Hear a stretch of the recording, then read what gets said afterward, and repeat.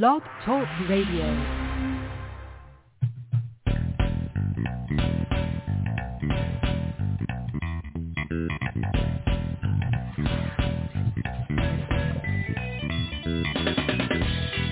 Welcome to the Football Garbage Time NFL Podcast and our Scares and Dares episode, where we review our favorite horror movie scare of the week and give you the NFL player prop bets we dare to make. My name is Hakun Wong, and I'm the editor-in-chief of Football Garbage Time, and with me, as always, for our Scares and Dares episode, senior staff writer, Joanne Combs. Hey, everyone. How you doing, Joanne? Good. All right, we got plenty to talk about this week, so let's get it rolling. We're going to give you our Scare of the Week, which is Terrifier 2 from 2022, and then we're going to give you our player prop bets that we dare to make. Let's go.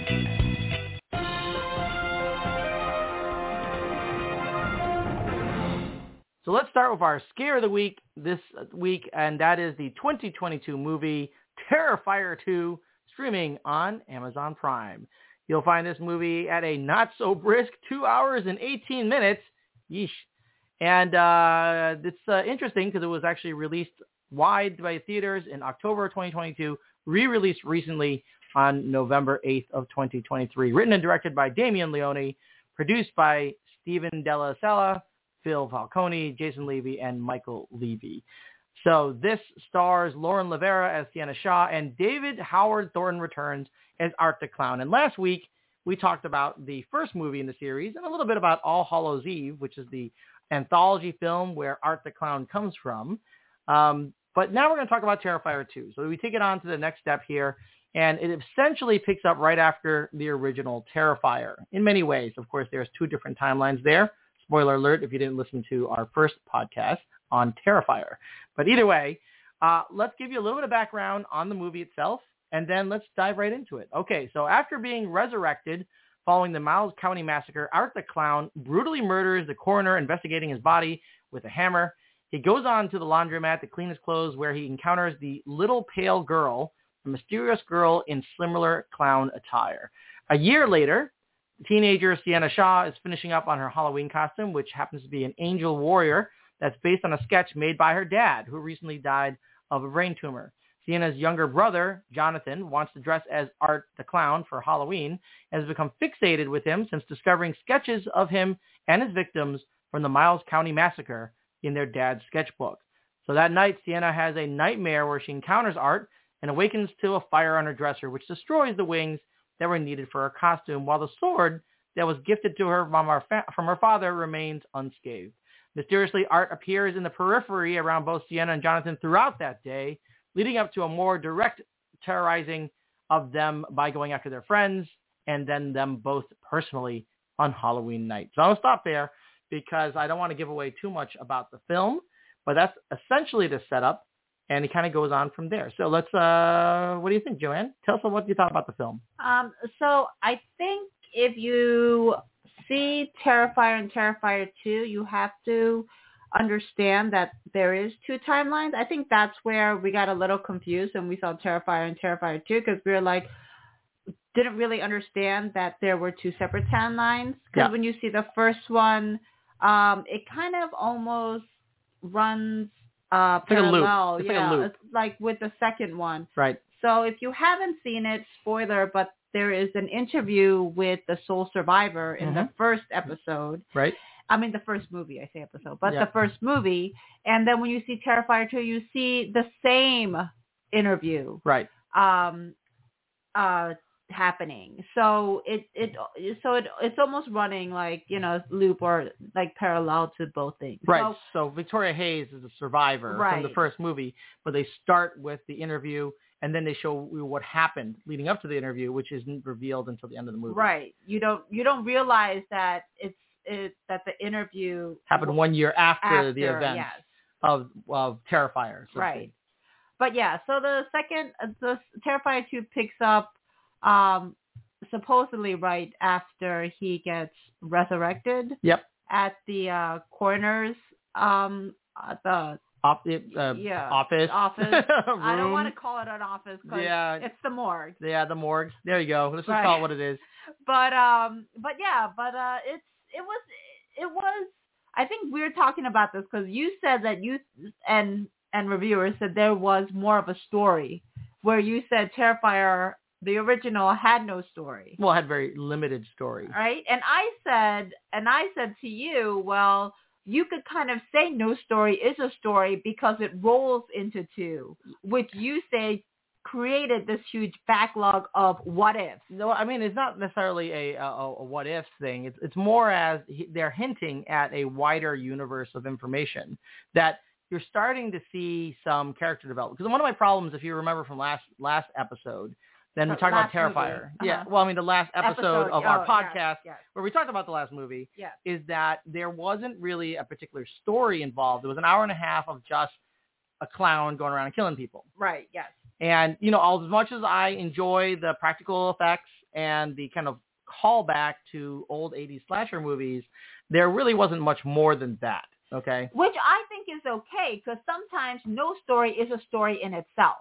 That's fine. But if you're going to have a sequel, I mean, so if that was the only Terrifier movie they ever made, I'd be fine with that, because that's obviously, it was basically an exercise in utilizing practical effects at a very low budget.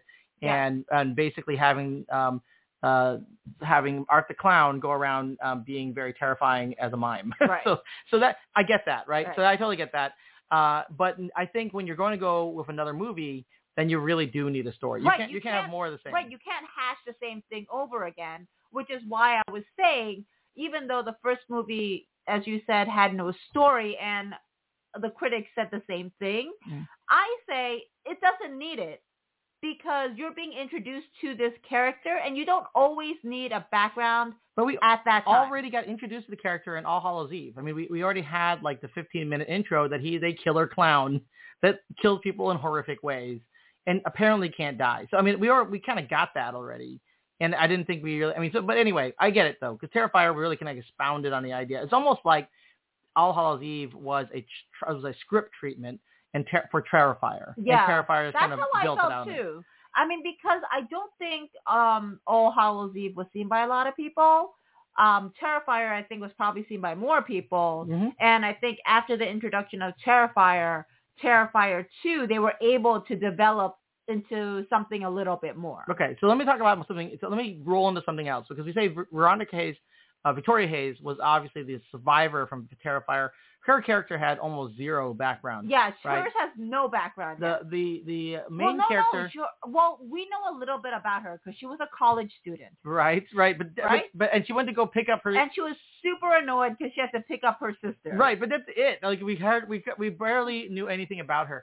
I mean, Sienna Shaw, the final girl in this particular movie, and her brother Jonathan had a lot more backstory, I think. I mean, obviously they built up the fact that her father recently passed away from a brain tumor and had this mysterious sketchbook, which had a number of drawings in it, many of which were of Art the Clown and his victims, and then this mysterious Angel Warrior armor that she decides to make for Halloween. But see, that's the thing. That this is 1 year after.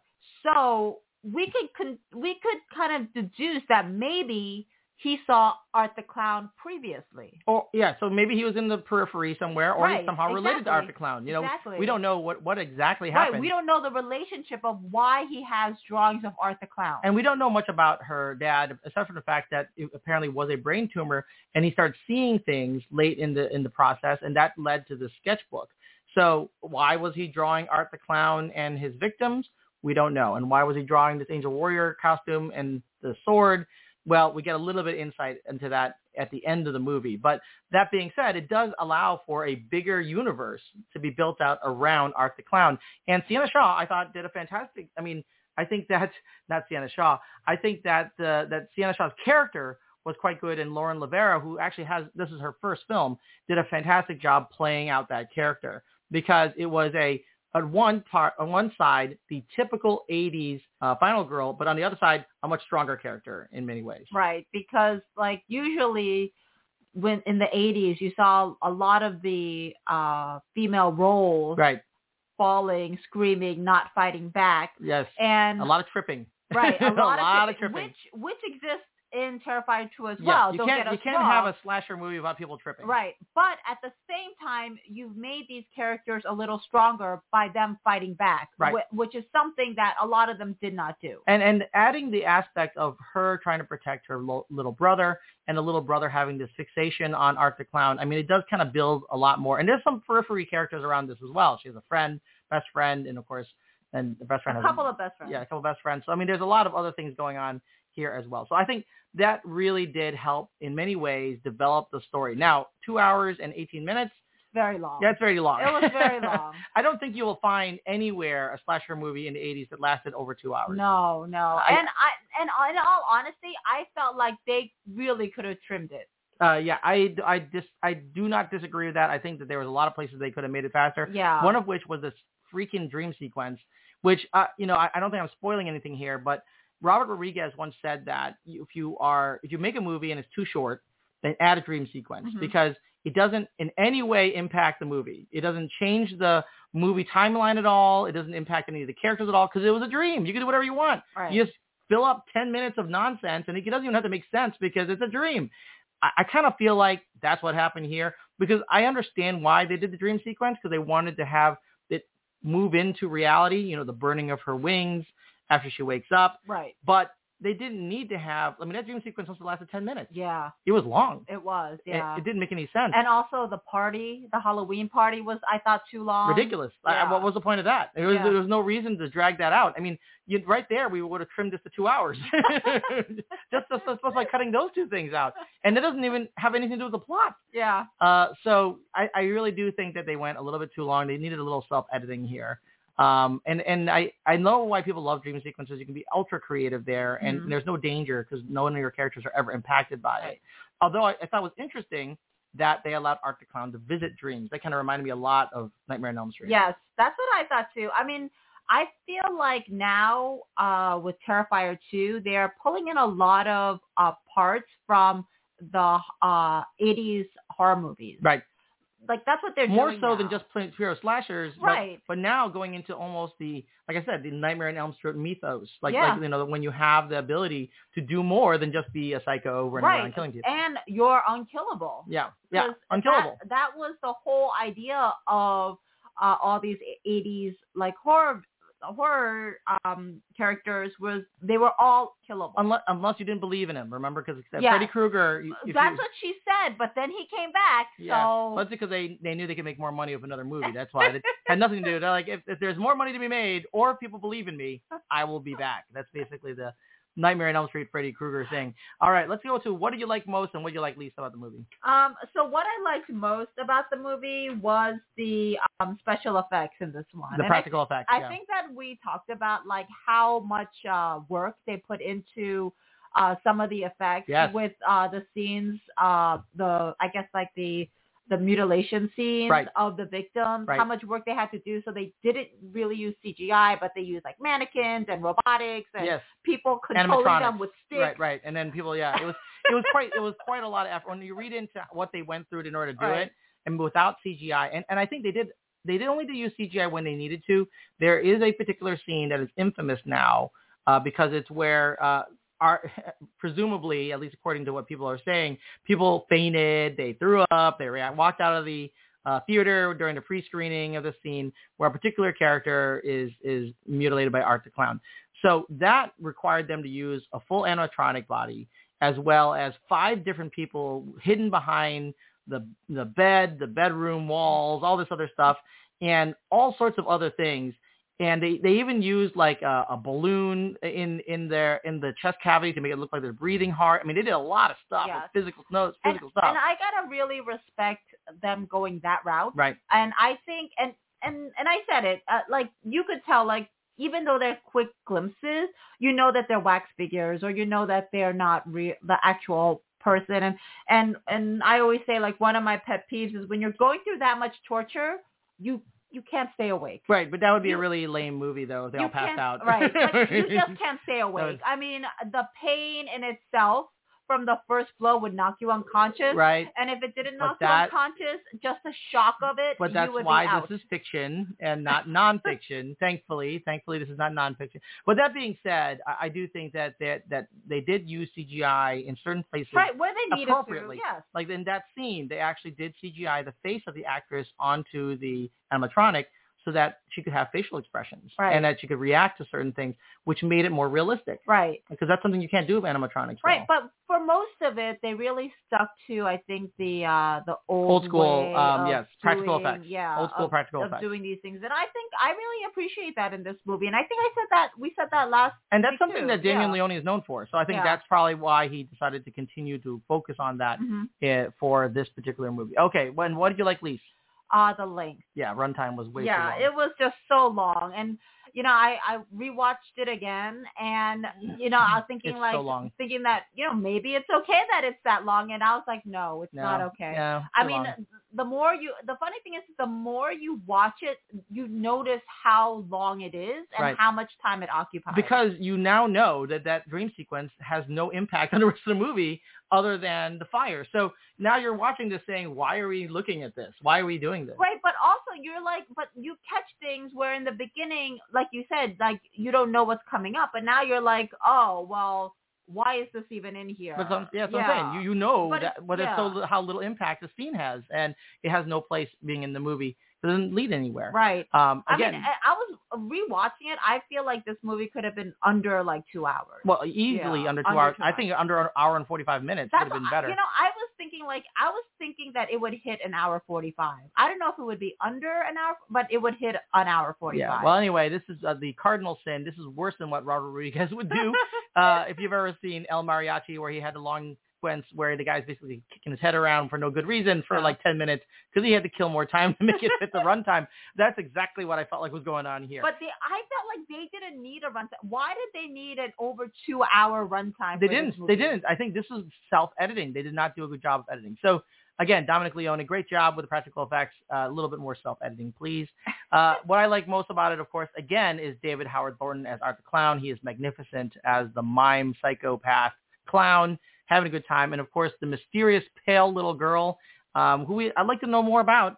We know it's... No, she was one of his victims. Well, I mean, but I would be nice to know a little bit more about why she took that place as being the pale little girl. Well, this is what's interesting because we talked about this and we said that we actually thought that she was a creation of Art the Clown. Oh, absolutely. Like absolutely. She wasn't actually really there. That was his creation. But then she physically does stuff in the movie.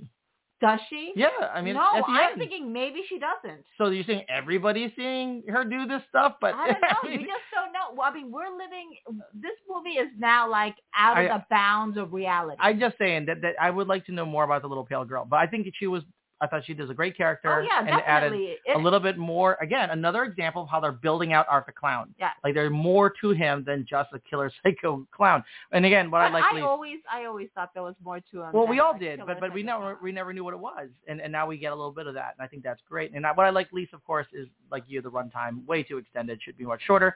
Give us your scare meter from 0 to 10. 0 meaning it's My Little Pony. 10 being I poop my pants. I gave this one a 7. Oh, so did I. What do you know? The funny thing is that, when I first saw Terrifier, I was like, it's a great character. Like the murder scenes were really good. I liked all that stuff. Right. And so I gave it an 8.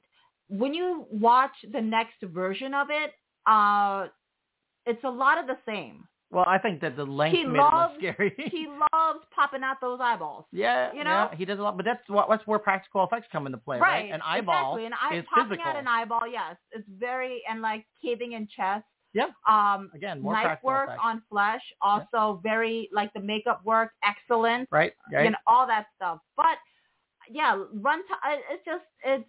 There's only so many ways you could do it. And still, like if you see it, it is scary. Like it's scary. A lot of body horror. It's a lot of things that could happen. Well, I would say gore. Let's go with body horror. Yeah, I guess gore outside of body horror, but I say body horror because they're demolishing bodies. Yeah, but I always think of body horror as like David Cronenberg. I know, weird bodies. I guess, yeah. I feel like this is more like gory. It is, yeah. That's a lot of gore, and I think for that reason, it is like on the I think if you were to watch it, is on the scarier side of things. I agree.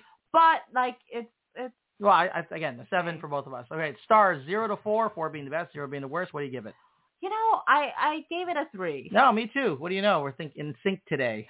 The funny and like they said, the original one, I gave it a 3.5 because of the character, because it's new. Yeah. It has been such a long time since they've created a new character that I think will survive 20 years, 30 years. Like, I think Art the Clown is in it for the long haul. Well, he certainly has a developed character now that is part of the lore. But, as you see it and, as you keep going through it, great job, just so long. I had to, just bring it down a notch, especially after seeing it the second time. And I'm just like, it didn't need to be this long. Oh, yeah, I totally agree. So I also gave it a 3, and I think it's because I thought it was a better story than the original and a bigger reveal behind Art the Clown's origins and, all the practical effects. Still very, very, very well done. I mean, like the makeup work, the practical, like everything, great job. The acting, Art the Clown, great job.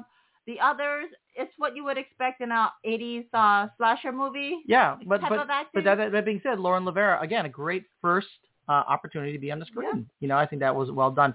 Okay, so what do the critics say? Critics' consensus on Rotten Tomatoes, 86%, everybody. Pretty high. And the critics' consensus is Terrifier 2 outdoes the original in every way, which makes it bad news for the squeamish, but a bloody good time for genre enthusiasts.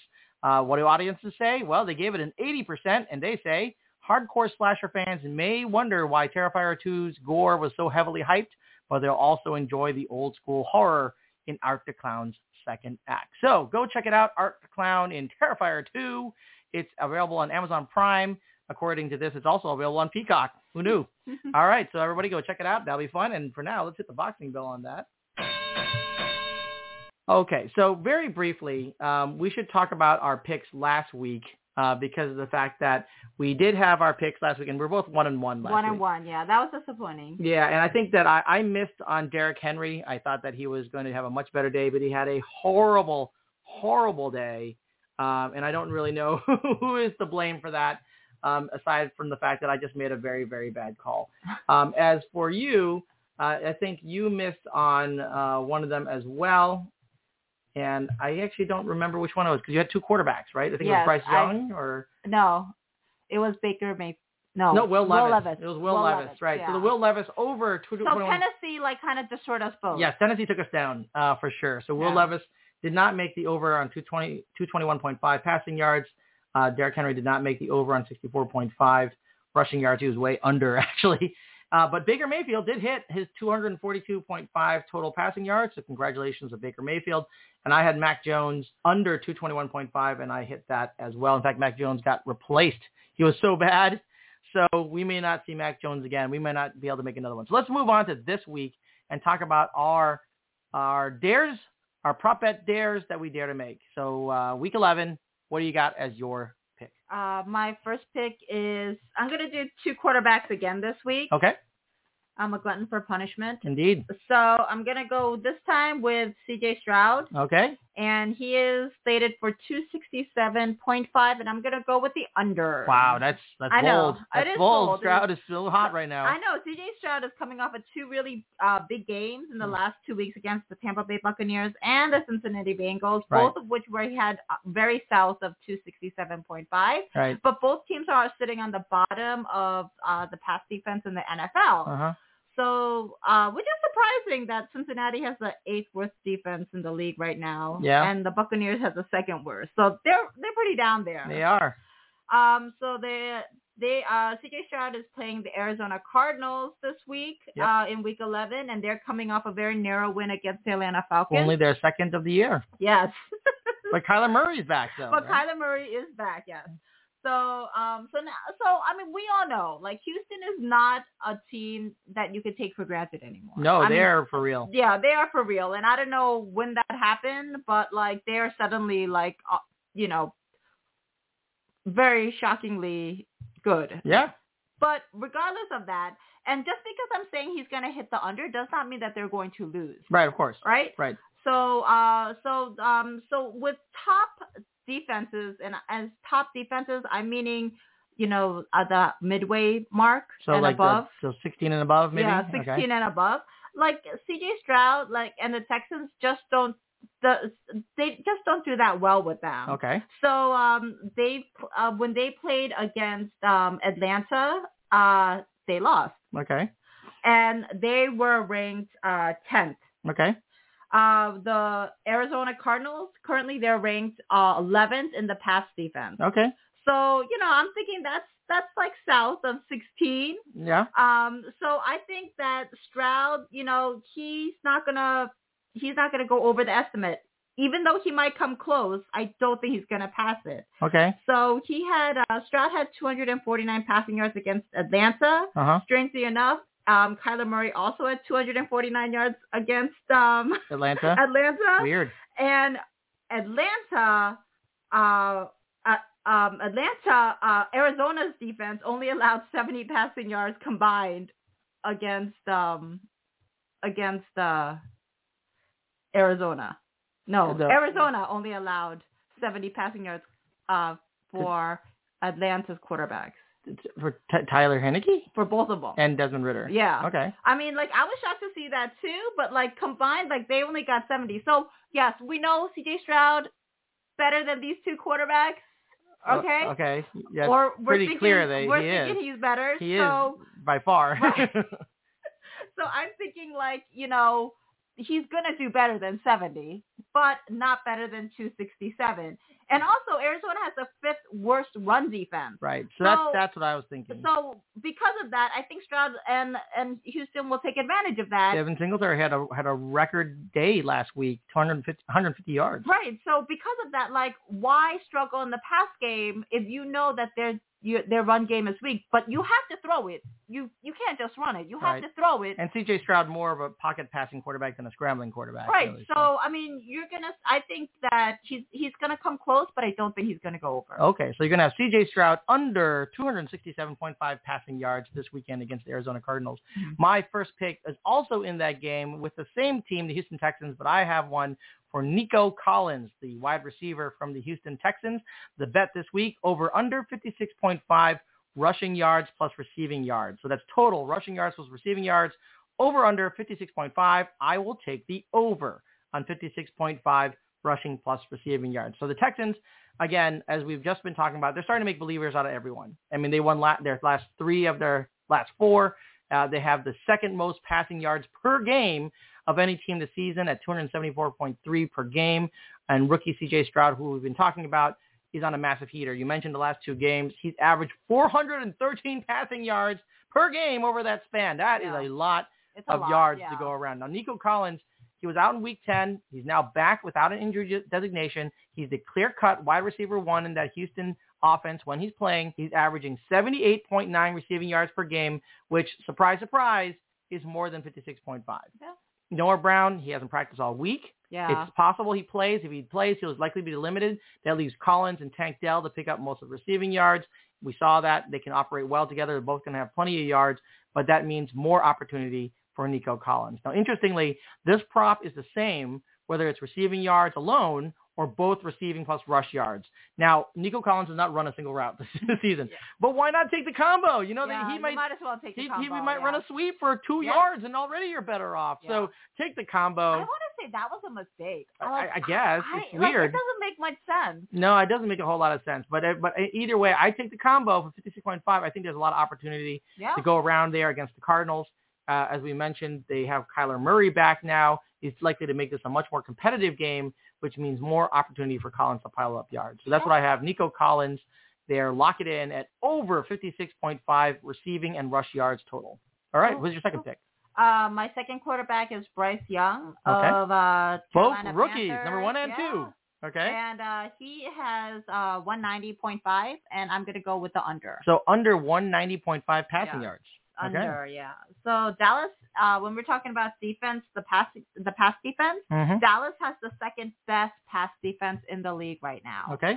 I can't talk about last week because, I mean, let's face it, it was a Giants. Yes, they decimated the crap out of them. And, it was like their backup play. I mean, it was just their backup. It was Tommy DeVito. It was just a whole a lot of Messi. So you can't go by that. But even without the Giants, like Dallas has done a good job holding back the quarterbacks from their opposing teams. Yeah. And, like whether they win or lose, right? Like they do a good job holding him back. And now we're going to Bryce Young, who hasn't been that great this season. I mean, he's so that's saying it. That's being very generous. He's had one good game against.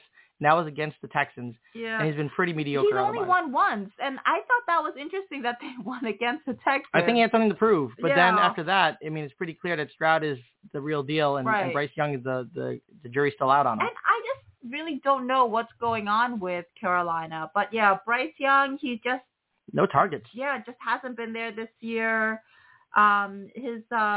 Bryce Young's biggest target is Adam Thielen. Yeah, by a long shot. And if he doesn't connect with Adam Thielen, the game's just done. Yeah, basically. He doesn't really have another receiver that he likes or has any connection with. Not like in Houston where he's connecting to Nico Collins, Tank Dell, and Noah Brown. Yeah. And even Dalton Schultz. Yeah. I mean, it's amazing. But, so... I mean, the Bryce Young has had 4 games that's been over 190.5, so it's not like he can't reach it. Okay. But I just can't see him putting up those numbers against Dallas. So yeah, and even though they were above 190, it wasn't like 400 passing yards or 350 passing yards. Not like C.J. Stroud. Yeah, it was like 200, 270, 220. Right. I mean, so I'm just gonna say against the pass game, I don't think. Well, they're gonna have to pass to keep up, but they don't really have a lot of options in terms of Well, that's targets. the thing. Dallas also has a weaker run game, but then who's gonna do the running? Well, they shut down Tommy DeVito, who's obviously not Bryce Young, but still. It doesn't bode well for our friend Bryce Young, and so you're taking the under. I'm gonna take 2 unders today. All right, so the under for Bryce Young at 190.5 passing yards. Mm-hmm. So my second pick is the quarterback on the other side of the ball of that game. I know, yeah. Is Dak Prescott. Yes. And the prop bet I'm looking at is over under 12.5 rushing yards. So that's Dak Prescott over under 12.5 rushing yards. I will take the over on 12.5 rushing yards. So Dak Prescott. He has been El Fuego over the last couple of weeks with wins over the Giants, Chargers, and Rams in a close game against the Eagles where they almost won. The good news for those looking to capitalize on Prescott's run is that regardless of the score, the Cowboys always keep their feet on the gas. Yeah. They do not lay off in any stretch of the imagination. Even in Week 10, that's the game that we're just talking about. There's no arguing with that. They're obviously jerks. But in Week 10, when the hapless Giants were being absolutely destroyed by them, and ultimately losing by a score of 49-17, the Cowboys kept on pushing the ball down the field and scoring all through the game through the fourth quarter. Yeah. Prescott total over 420 total yards and 5 touchdowns. I think they were really disappointed because they wanted to go for the 50 burger and couldn't. Yeah, they were a little bit short of that. So even though they faced the lowly 1-win Panthers in Week 11, I don't see the Cowboys letting up. I think they're going to score at will, and they will continue to score, and he will push it and push it and push it. Prescott has averaged 15 rush yards per game this season. Recently, the number of games the 3 of the last 4 that I talked about, the fact of the matter is that he has exceeded 12.5 rush yards in each of those games. He's actually exceeded it in the game against Eagles too. So all 4 of his last games, he's exceeded 12.5 rush yards. And coincidentally, that's when he's looked better. He's looked better when he rushes, when he uses his legs, and I think he will continue to do that because they know that's a winning formula. The Panthers allowed the 7th most rush yards per game, 131.9 of any team in the NFL this season, and there's a good chance at least 10% of that is going to come from Prescott. He's done it. He's definitely going to do it again, I think. So I like the over for Prescott on 12.5 rush yards. And there we have it, guys. That is the end of the show. Let's hit the air horn in the show. And that's all the time we have. And, of course, I will tell everybody that we are brought to you by Manscaped. Get 20% off for free shipping with promo code GARBAGETIME at manscaped.com. And we're also brought to you by BetUS. Receive 125% sportsbook bonus upon initial deposit. Use the link in our podcast description to get this special offer. Okay, Joanne, give us your social media so people can follow you. It's at Kung Fu For You, formerly Twitter, now X. Yes, formerly Twitter, now X. Don't sue us, Elon. And you can find me at SB Garbage Time on X, formerly Twitter, or you can find me at the Football Garbage Time page on Facebook. As usual, thank you for listening and wasting time with us. We'll be back next time with more horror movie reviews and prop bets. Until then, watch those horror movie scares, make those NFL prop bet dares, and enjoy your NFL week. Good luck, everyone.